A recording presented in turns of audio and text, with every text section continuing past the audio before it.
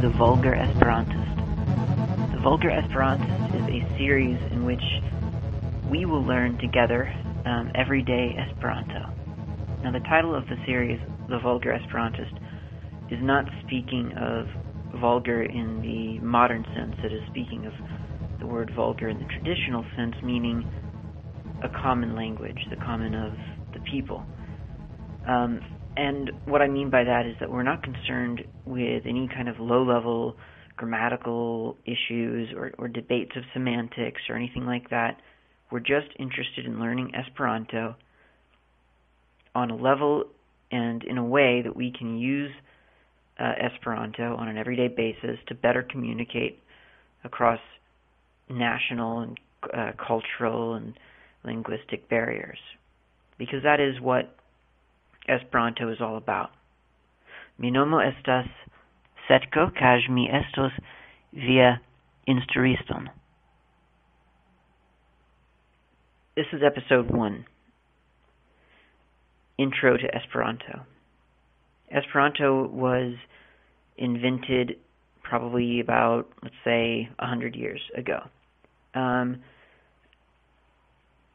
the idea behind Esperanto at the time, it was invented by, I believe, a Jewish-German man who saw a need for some language that could be understood across, like I said in the intro, national and cultural and linguistic barriers. So the point of Esperanto is that no matter what you speak natively, there could be one language that everyone learns as their second language, and this second language could be Esperanto. And so obviously that right there brings in a common denominator, and automatically everyone will be able to speak this language together.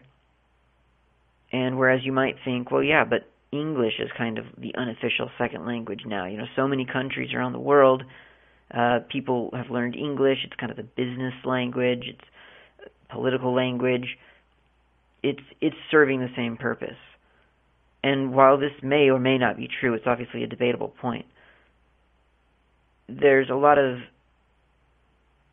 there's a certain amount of weight that comes along with learning a certain language from a certain culture as your second language. For instance, if you go to France, and this is just, everyone picks on the French, but I'm using this because this is my personal experience. Go to France, you're going to find a lot of people not necessarily wanting to speak English. You might speak English, you try to speak to them in English, and they will, I think, admirably attempt to get you to speak French, so that it's not an assumption that, yes, English is the other language that we all speak. And you see the same kind of resistance, although sort of almost from an opposite way here in the States. In the United States, you'll see a lot of, there's kind of the classic, there's the classic American line, learn to speak the language. You're in America, learn to speak American. That kind of sentiment, you'll see that a lot. And so you see people coming in from Mexico or from South America, and they might not know English that well. And so even though while Americans are typically considered economically better off than Mexico and parts of South America, and in theory, Americans would be able to have the resources to learn a second language, especially something that is as significant as Spanish, being just right on the same continent as they are. You're finding a lot of Americans not learning Spanish, and a lot of Americans resisting the need to learn Spanish, even though there's sort of an obvious advantage to knowing a second language. They don't want to learn it because, by principle, they feel that since it's their country, they shouldn't have to learn any other language to accommodate someone coming into the country. So, obviously, there's a lot of kind of weight and political debate and linguistic pride and cultural pride in a language. Now, if you bring in a third party, something that has no origin in a country or a group of people, such as Esperanto, which is a man-made language. It sprung from just simply the desire to communicate no matter what everyone else speaks for their first primary language. It is an intentional, neutral second language. That eliminates a lot of that kind of discontent about, well, why do I have to learn your language? You should have to learn my language. It's a lot easier maybe to agree that we won't learn either language. We'll just learn this third language, Esperanto. That's kind of the rough idea, at least how I see it. There's probably other takes on Esperanto. There's certainly, I know, a more linguistic following, sort of an interest in just the idea of an invented language rather than, a manufactured language, and rather than an organic language. So you've got lots of different takes. I'm not a linguist, so I can't really bring a whole lot to that discussion. My purpose for learning Esperanto is to be able to learn a neutral language that will be able to be spoken to other Esperantists, regardless of their primary tongue. I think that's neat. I think the ideal is neat, and I don't know Esperanto that well, so when I say that we are going to learn Esperanto together, it truly is. We're going to be learning Esperanto together. I've studied it for a little while, but I'm by no means fluent in it, and so I'm going to be learning more or less along with you, and I'm sure that there are a lot of people out there who know a lot more about Esperanto than I do. There are linguists out there who will know a lot more about grammar and sentence structure and conjugation and tenses and everything like that, a lot more than I do. The problem is that I was looking for an Esperanto podcast. I could not find one. I pitched a Esperanto podcast to a couple of people who did speak Esperanto, and I simply could not get it to occur. I couldn't get the talents necessary together to make that happen, and so I decided to just do one anyway, do it myself, and anyone who wants to learn along with me is certainly welcome to do so. So if you've got any comments, constructive criticism, anything like that, please do let me know after each episode if I'm mispronouncing something or if I'm misidentifying a certain class of words. Please do tell me. It's a great way to learn for everyone. So let's since this is the first lesson, let's just kind of start with some of the real basics. And this is some of the stuff that when I saw it, it made me excited about Esperanto because it showed me how easy this was going to be to learn. And it's quite true. It is quite easy to learn. So let's just do some vocabulary. And from this vocabulary, I think we're going to learn a little bit extra about the language. So since you're listening to a podcast, I'm going to assume that you've acquired the podcast by means of a computer and the internet, and you're probably listening to it on some kind of digital device. So let's assume that we have some common denominator of interests in computers. So we'll start with some computer terms in Esperanto. Okay, so komputilo. Komputilo is computer. Komputiloi is computers, plural. Komputilo is computer. Komputiloi is computers. Okay, so a computer screen, ekrano. Screen, ekrano. Now, what do you think the plural of that would be? Right, ekranoi. So ekrano is screen, ekranoi is screens. So you're getting the feel for it already, I'm sure. Nouns end in an O in Esperanto. If it's a noun, a person, place, thing, it ends in an O. The wonderful thing about Esperanto is that there are no gender endings or anything like that. Spanish and French and Latin, you've got, well, certainly in Latin, you've got the masculine and the feminine and the neuter endings. Spanish, you have various feminine endings and masculine endings in French. All these languages decide, as far as I can tell, arbitrarily that an object is either masculine or feminine. And you need to know what it is, and then every verb that you use in relation to it needs to match that, or not verb, but adjective needs to match the gender, everything like that, right? Not in Esperanto. If it's a noun, it ends in an O. It's a really simplified thing. It's quite nice. So, ekrano, screen, ekranoi, screens. Klavaro, keyboard. Klavaroi, keyboards. Interreto, internet. That's kind of cool. Let's think of some others. Okay, so programaro.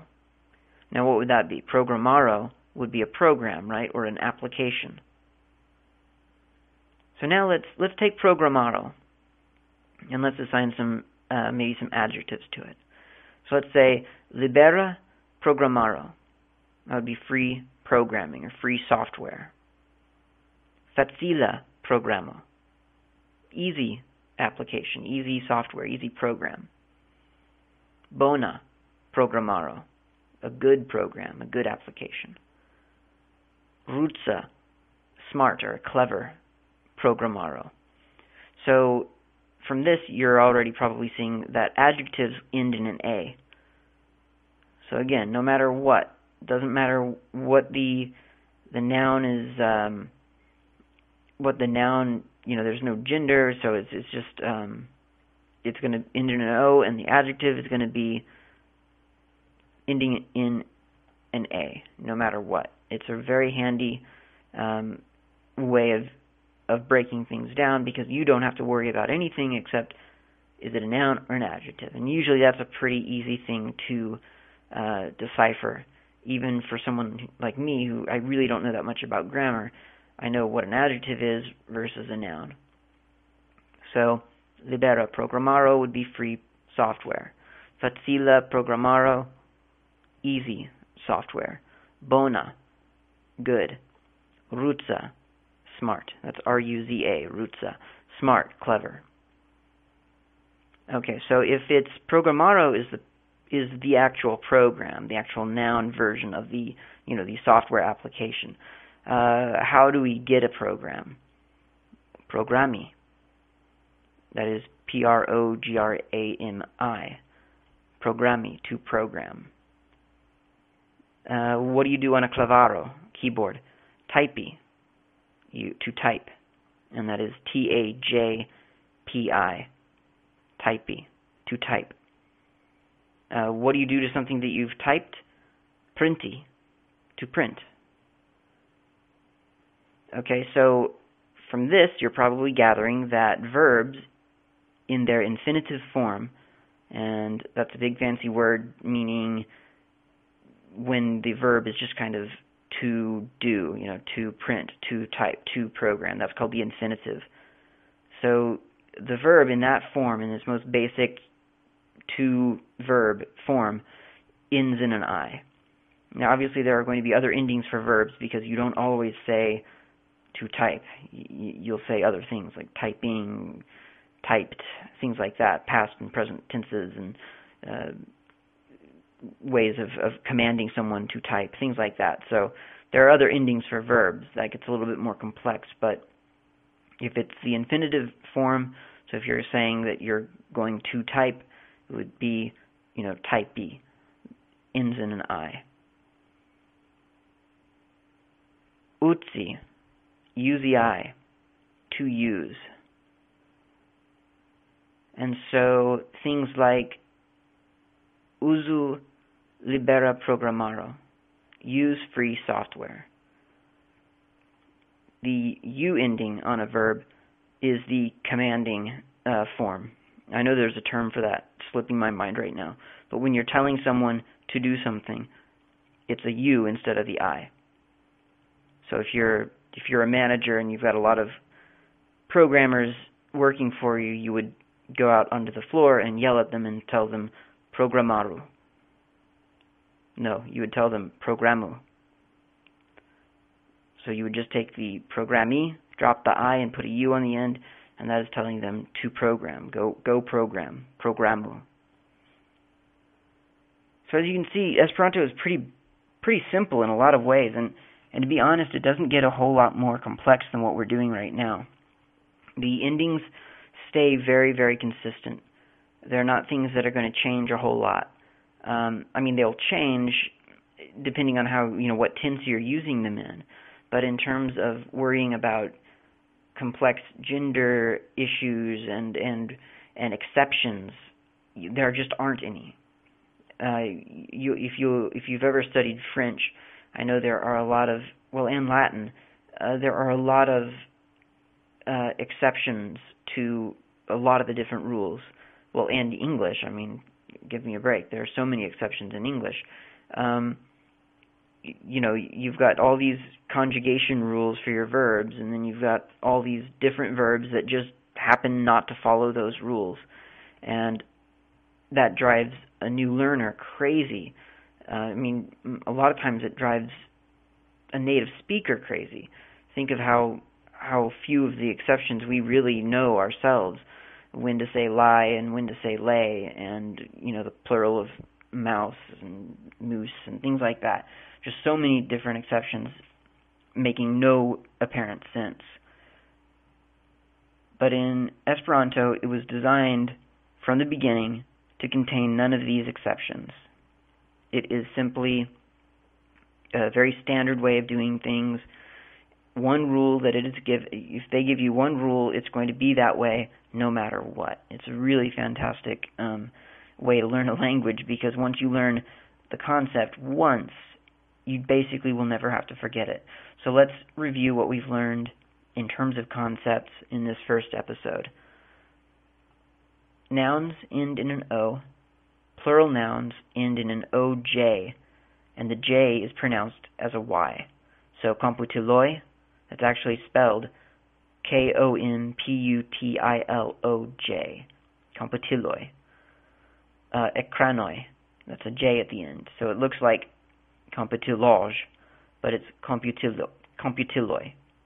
J is pronounced as a Y in Esperanto. We've learned that A is the ending for all adjectives, and that's kind of easy to remember for me, because A, adjective, A, adjective, A, adjective. You just starts with the same letter, right? So libera is free, facila, easy, bona, good, ruzza, smart, clever. Verbs in their infinitive form, so that's that basic kind of, here's the verb, in the infinitive form starts with, ends in an I. Programi, to program. Typey, to type. Printy, to print. Utsi, to use. Simple as that. The bonus lesson was the U ending, which is the commanding verb form. So programu, go program. Typu, go type. Printu, go print. Utsu, use. Utsu libera programaro. Utsu libera programaro. Use free software. Simple as that. As long as you can remember some of those basic ideas and study some vocabulary, you will be making rudimentary Esperanto sentences in no time, just like we've done right now. So go out and find a good vocabulary list online. Unfortunately, I do not have one to refer you to right now, although I guess the de facto site right now to learn Esperanto on or from is lernu.net. Now, what do you think lernu means? L-E-R-N-U, so it's the U ending, right? So that's the commanding, and then learn probably means learn, so that's lernu.net. So it means learn. See how easy Esperanto is? It's just phenomenally easy. Lernu.net. Check that out. They've got it's kind of a weird layout. The site it doesn't have big flashy buttons everywhere. You just kind of have to dig around. But there are vocabulary lists in there.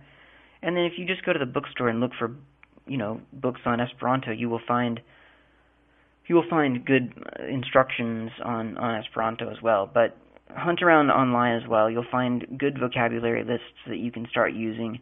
Learnu.net is definitely a very good source for all that kind of stuff. And just dive right in. It's pretty easy when you start. You'll see pretty quickly how simple it all is. It's a very exciting language, and it'll be cool to know it, because you never know. You meet all kinds of people in the strangest places who actually speak Esperanto. It seems to be kind of big among the geeky crowd as well. So if you are into computers, programming, things like that, you'd be surprised at how many of these programmer types actually do study Esperanto. So check it out, try it out, and the next lesson we'll start plowing through Esperanto lessons. Simple as that. It'll be fun. Thanks for joining me on the Vulgar Esperantist.